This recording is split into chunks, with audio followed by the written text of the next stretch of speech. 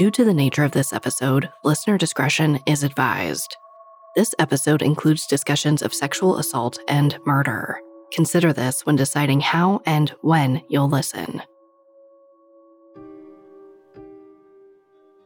According to former federal prosecutor Tad DeBias, more than 542 no-body homicide cases have found their way into a courtroom, roughly half within the last 20 years. Of those cases, about 86% ended in a conviction, which is actually higher than the amount of cases that are solved with a body as evidence. That might surprise you, but it's an important statistic to know. No body doesn't mean no crime, and it doesn't mean no hope. And sometimes, like in today's case, that hope can inspire a larger community of people looking for answers.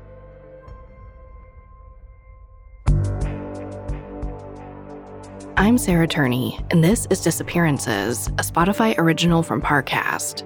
Every Thursday, I examine a new missing person case ripped from history. I want to better understand the many reasons people disappear and the impact their absences can have on those left behind.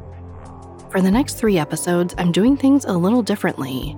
I teamed up with Carter Roy and Wendy McKenzie from the podcast Solved Murders. Together, we're examining 3 no-body homicides. We'll be taking a closer look at these cases and helping debunk 4 words: no body, no crime.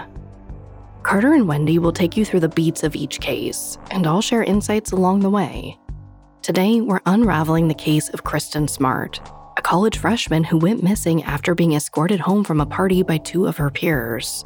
She was last seen about a stone's throw away from her dorm. When investigators ran out of leads, the public searched for answers themselves. Thanks to the dedication of many people, Kristin's murderer is now behind bars. Carter and Wendy set the scene when we come back. Hear that? It's the sound of someone whacking the ground with a rake. Specifically, they're beating around the bush, which we've done enough of in this ad too, so let's get right to it. The new Moneymaker scratch-off from the Ohio Lottery doesn't beat around the bush. Money Maker. Play the game and you could win money, up to $2 million. With more than $88 million in prizes, ranging from $50 to $500, Moneymaker cuts right to the cash. Lottery players are subject to Ohio laws and commission regulations. Play responsibly. It feels like we're all being told to go on this diet, take that supplement. Ozempic will give you depression, but you know what'll cure that? Weed. Or you could try to balance your hormones. At Science Versus, we're like, what the f*** is going on? Forget the crap online and listen to Science Versus. Just the facts. Oh, and a bunch of stupid jokes. What is a ghost's favorite fruit? Blueberries. That's Science VS. New season out on Spotify soon.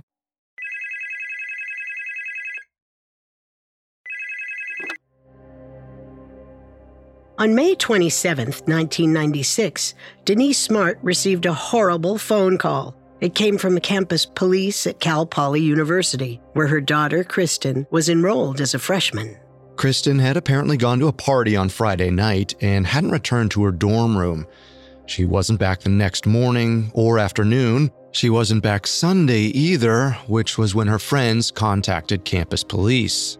But the police didn't think Kristin being missing was a huge deal. They thought she must have gone out of town, which is why they then called Denise Smart, Kristin's mother, to ask if Kristin was home. Then Denise learned her daughter had been missing for almost 3 days. Which made the events of those 3 days and the stories of those who had seen Kristin absolutely crucial. So we'll start there with the days leading up to Kristin's disappearance. 3 days earlier was May 24th, 1996. Around 5:30 p.m. that day, Kristin left her mom a voicemail. She'd done poorly on a biology test, but she had good news. Her professor was going to let her retake it. Later that evening, Kristin knocked on a friend's door. The friend's name was Margarita Campos, and she lived in the dorm next to Kristin's. Plenty of students had gone home for Memorial Day weekend, but the 2 of them decided to stay on campus. As soon as Margarita opened the door, she knew what Kristin was going to say. Let's go party. Margarita was more introverted than Kristin, and with finals approaching, she had exams to prepare for. But seeing Kristin in such a good mood, how could she say no? Around 8:30 p.m., Kristin, Margarita, and two other friends left their dorm rooms at Muir Hall. Once outside, they spotted another friend driving a pickup truck. Kristin climbed into the passenger seat while the other three hopped in the back. They spent the next few hours joyriding around San Luis Obispo, a pretty normal Friday evening for a few college students, but at some point, Kristin pitched a final destination. A frat party off campus. No one else was interested. Kristin's friends didn't love the idea of a testosterone-fueled kegger, but if that's what Kristin wanted to do, they weren't going to stand in her way. The only problem was she had left her purse, money, ID, and keys back at the dorm. To save time, Margarita let Kristin borrow her keys. She could give them back tomorrow. Kristin's friends dropped her off a few blocks from the party, said their goodbyes, and Kristin headed towards the frat house. Kristin arrived at the party sober. She made her way through a crowd of 60-plus drunk students, mostly strangers, all vying for their turn at the keg. According to classmates, Kristin would sometimes act strange at parties, pretending to be drunk, even when she hadn't had anything to drink. By some accounts, Kristin was seen drinking tequila, chugging vodka, and making out with a member of the basketball team. But by others, Kristin didn't have a drink at all. Reports of how Kristin behaved that night differ wildly.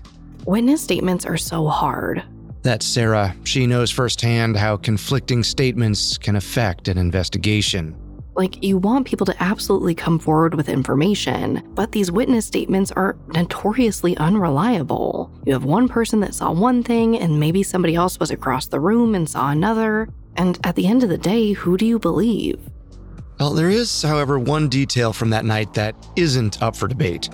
During the party, several students heard a loud thud in the hallway. When they peeked around the corner, they saw Kristin on the ground beneath another freshman, Paul Flores, also known as Chester the Molester. Paul had earned the nickname thanks to the off-color remarks he routinely directed toward women on campus. Like Kristin, he'd been struggling with academics. With a .6 GPA, his future at Cal Poly was uncertain. But unlike Kristin, at least prior to this night, Paul had attracted the attention of both campus and local police. That December, he tried to enter a female student's room without her permission. The student called the San Luis Obispo Police Department and filed a report. 6 weeks later, Paul got caught driving under the influence of alcohol, so it was a little alarming to see him standing over someone at a party, especially a female. But witnesses weren't sure whether Paul had knocked Kristin over on purpose, or if the sight of him standing over her was something to worry about. Afterwards, they dusted themselves off and headed in opposite directions. Around 2 a.m., a senior named Tim Davis found Kristin outside, asleep on the neighbor's lawn. Tim offered to walk Kristin back to her dorm room. It was only a 10-minute stroll, and another student, Cheryl Anderson, needed an escort back too. The trio wound their way up the well-lit street towards campus when they heard a voice yelling for them to wait up. It was Paul Flores again. Paul told Tim he could take the two young women home. He was headed in the direction of the dorms anyway. So Tim said goodnight to Cheryl and Kristin and turned back towards the frat house. Minutes later, Paul, Kristin, and Cheryl reached the path to Cheryl's dorm. Before separating, Paul tried to give Cheryl a kiss. Cheryl politely declined and left. Paul shrugged it off and latched his arm around Kristin's waist. He started carrying Kristin back towards Muir Hall. The dorm was only 40 yards away. What could go wrong? Coming up. I do want to say, the second your person, someone you love, anybody you know is not where they're supposed to be, go report them missing. A missing student, a black eye, and an earring that could be a clue. For hundreds of years, we have looked to scientists to explain how the world around us works. But what happens when science doesn't have the answer? Every week on the podcast Unexplained Mysteries, we take a deep dive into paranormal activities, natural phenomena, and suspicious deaths to try to grasp how and why mysterious events occur. Some things need no explanation. Others are a complete mystery.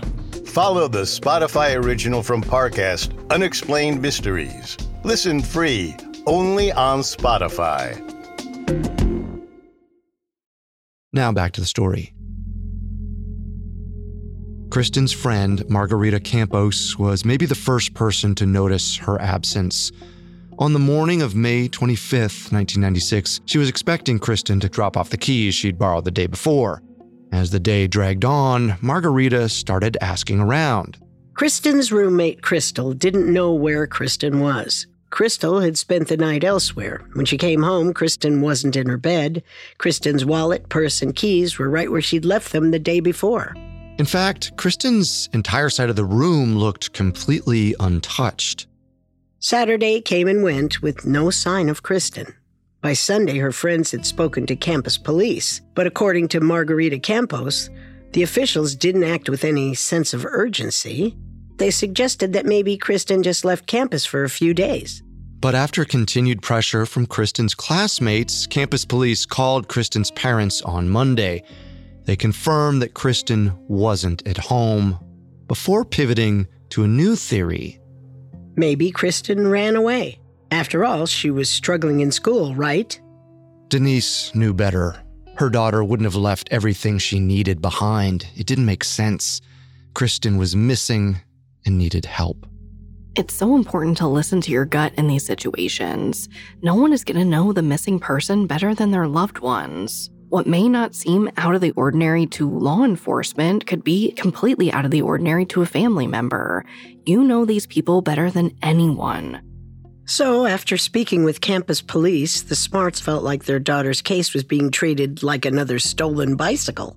So, they escalated the situation and contacted the San Luis Obispo Sheriff's Department. But there, they were met with another frustrating obstacle.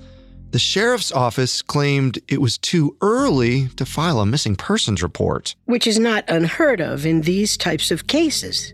Pursuing a missing persons report is notoriously difficult. People will tell you need to wait 24 hours, you need to wait 48 hours, they need to meet certain criteria, and let's talk about the 48-hour myth. The myth that you have to wait 48 hours before you can report your person missing.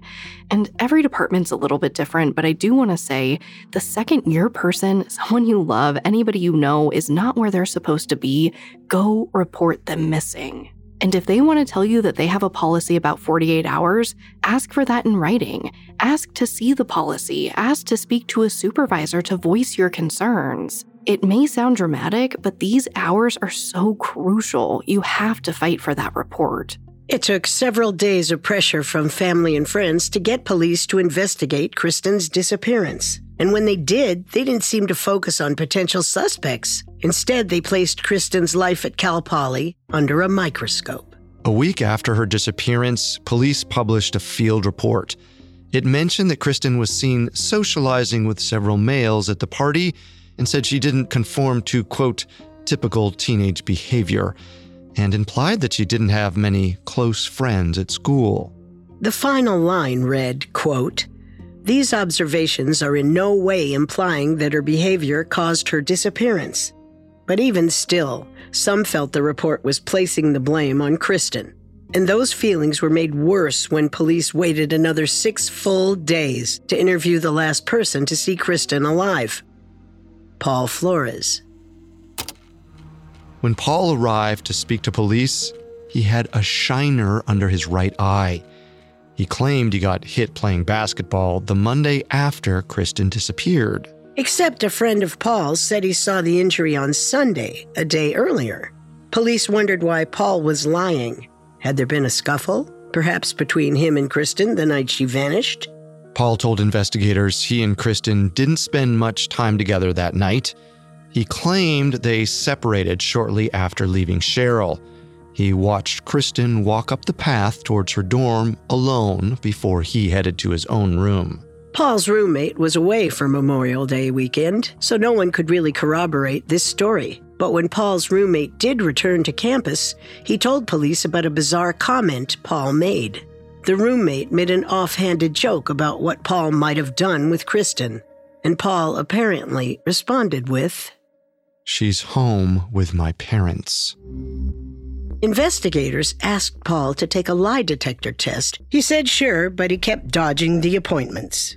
Eventually, the district attorney cornered him and brought him to a nearby station.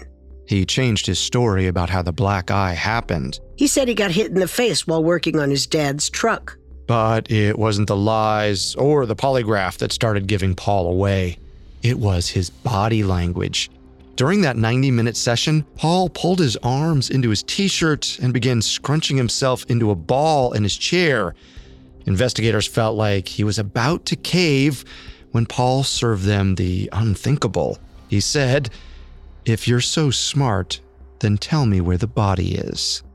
Police didn't have an answer, but at some point, they remembered that comment he made to his roommate. "She's home with my parents." Only to learn there'd been some suspicious activity at Paul's mother's home in the days after Kristin disappeared. Susan Flores lived in Arroyo Grande, about a 20-minute drive from Cal Poly.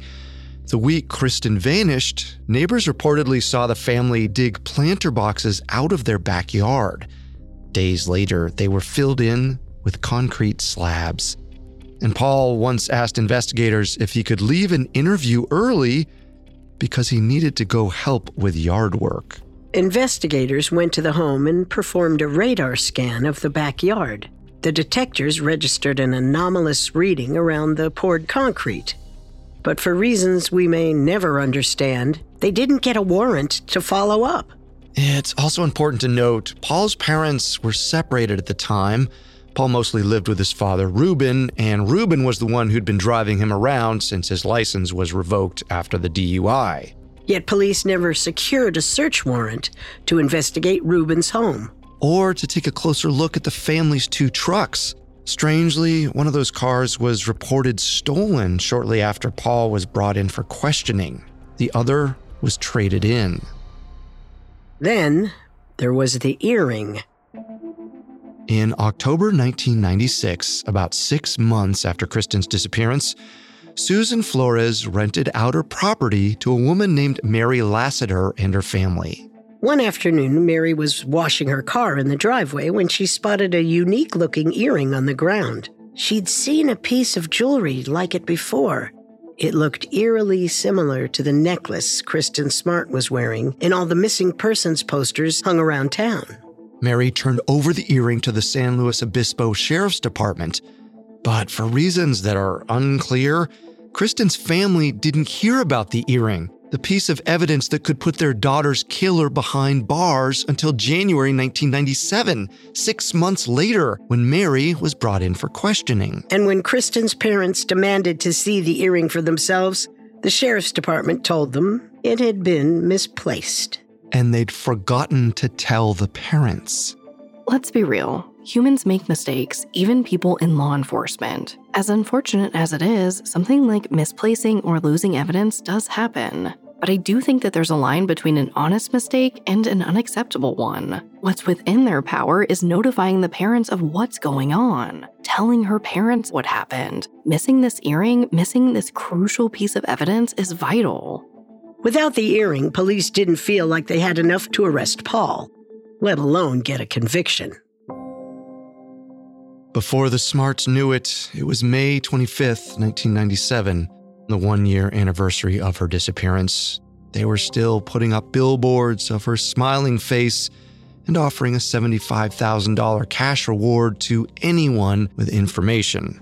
Around this time, the sheriff of San Luis Obispo made a disconcerting statement. He told the public, quote, "We need Paul Flores to tell us what happened to Kristin Smart.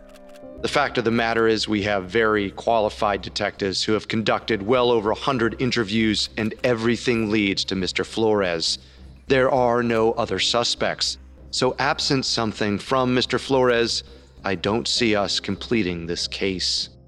It was awkwardly phrased, but the message itself was clear as day. As long as Paul Flores stayed quiet, and as long as Kristin's body wasn't found, Paul would get away with his crimes. 14 months after Kristin's disappearance, the district attorney tried once more to get Paul to confess. He offered Paul a deal. Only 6 years behind bars if he admitted to his crimes and led the police to Kristin's body. Paul shot it down. Luckily for the Smart family, there was one podcaster and 450,000 listeners who wouldn't let Paul Flores walk free. Coming up, I can't think of a better example of someone being driven by passion and just driven by empathy. Kristin's case catches a break. Now, back to the story. A year after Kristin Smart's disappearance, investigators were still focused on the same suspect, Paul Flores. But without hard evidence and without a body, the only thing that could put Paul behind bars in their eyes was a confession. Search parties had scoured San Luis Obispo and the surrounding areas for Kristin's remains. Everywhere from the Cal Poly hillsides to local landfills had been picked through, and still no sign of the 19-year-old Cal Poly freshman. 6 years after she disappeared in 2002, Kristin Smart's parents had her legally declared dead.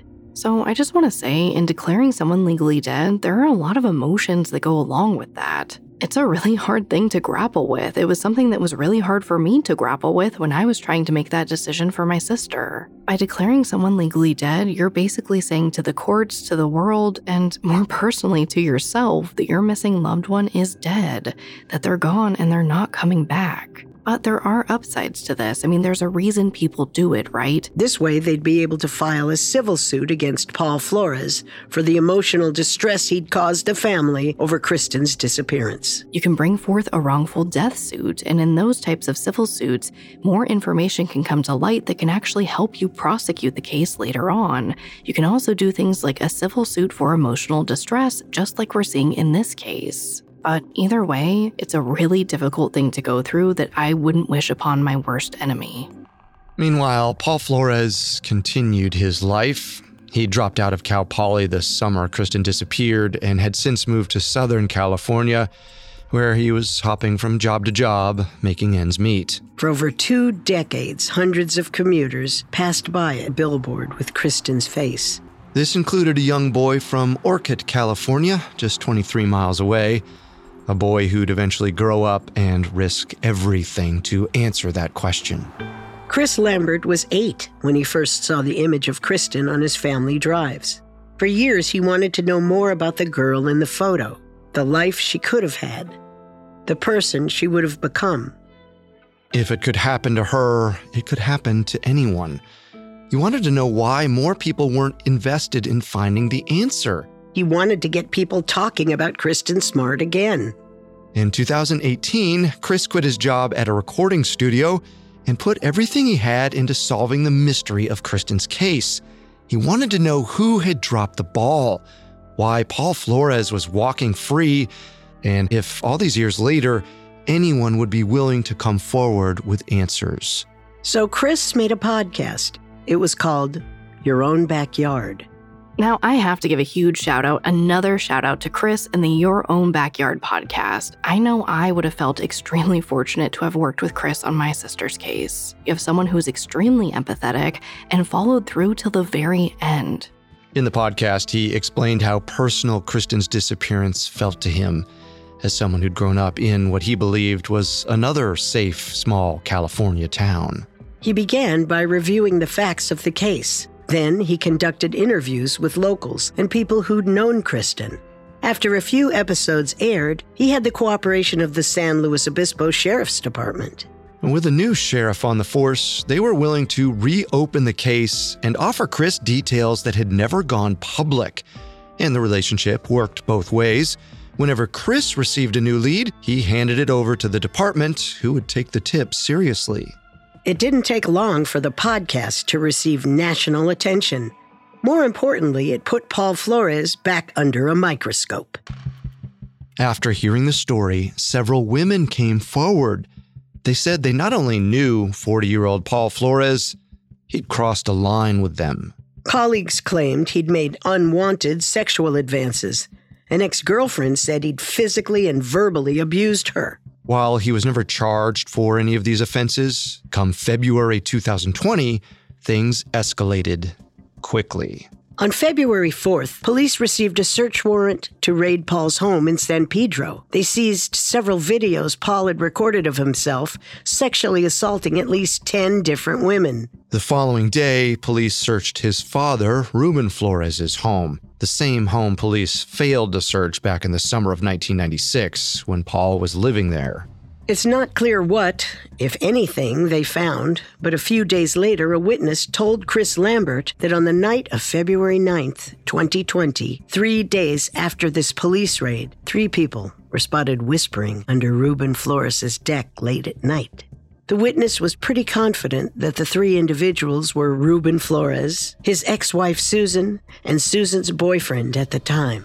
It took police about a year to secure another search warrant and return to Ruben's house, but on March 15th, 2021, they came armed with a team of detectives, forensic investigators, cadaver dogs, and radar scanners. They discovered a small gravesite under the deck. Radar scanners detected soil that had been recently moved, and the samples they collected contained human blood and fibers. Even more damning, they found a body-shaped stain inside Ruben's utility trailer.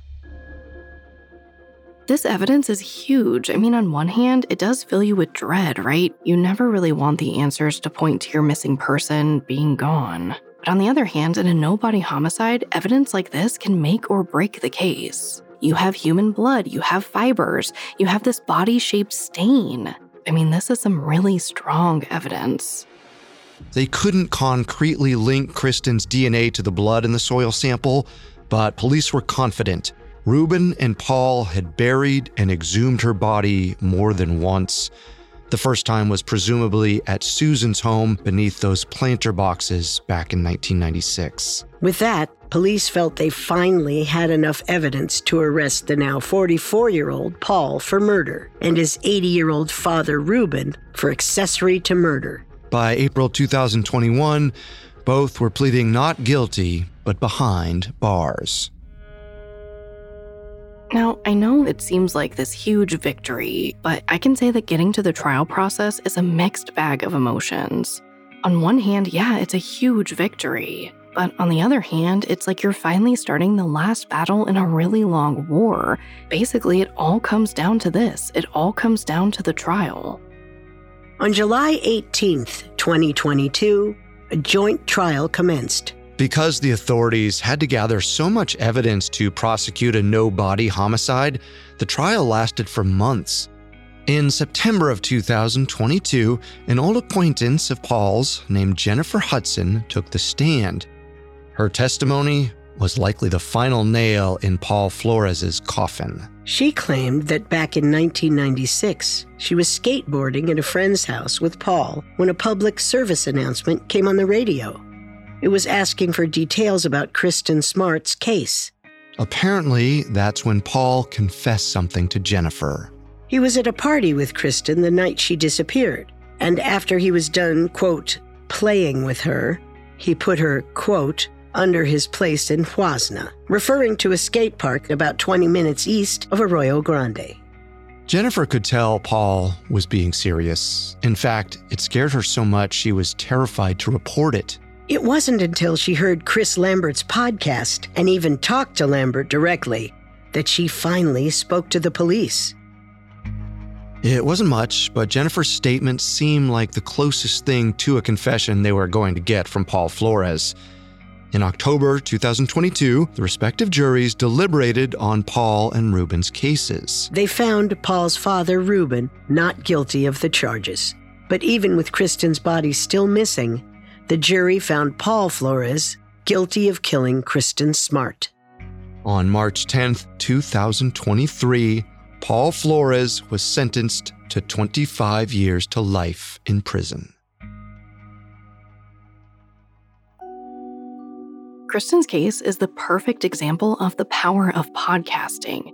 Because when you come together with great content and people actually listen, when people actually share these cases, this is exactly what can happen. While Kristin's family can rest easier knowing her killer is behind bars, a lot of unanswered questions remain. Questions like, what happened in those 40 yards between Kristin's dormitory and the last time she and Paul were seen? How did Paul get Kristin off campus, and with whose help? And of course, where is Kristin's final resting place? Denise Smart has said that she learned a lot from losing her daughter. It's taught her that there's a lot more good people in the world than bad. I can tell you that when I was fighting for my sister, it was the good people that kept me inspired. The people like Chris Lambert at your own backyard. And I don't want to discount the role that the listener plays, the role that you, listening right now, play in these cases. It takes all of us. It takes a community to move these cases forward. Because I've said it before and I'll say it again. Media pressure moves mountains.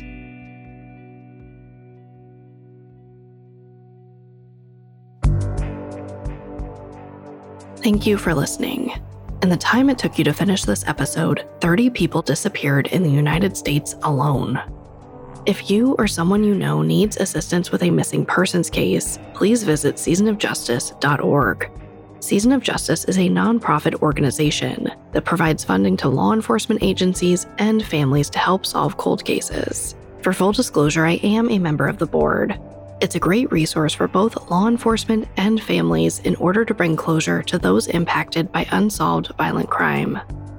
You can find all episodes of Disappearances and all other Spotify originals from Parcast for free on Spotify. Disappearances is a Spotify original from Parcast. Our head of programming is Julian Boireau. Our supervising sound designer is Russell Nash, with Nick Johnson as our head of production, and Spencer Howard as our post-production supervisor. Allie Wicker is our supervising editor, and Derek Jennings is our writing lead. This episode of Disappearances was written by Lori Marinelli, edited by Maggie Admire and Connor Sampson, fact-checked by Haley Milliken, researched by Mickey Taylor, produced by Aaron Larson and Joshua Kern, with sound design by Alex Button. I'm your host, Sarah Turney. To hear more stories hosted by me, check out my other podcast, Voices for Justice.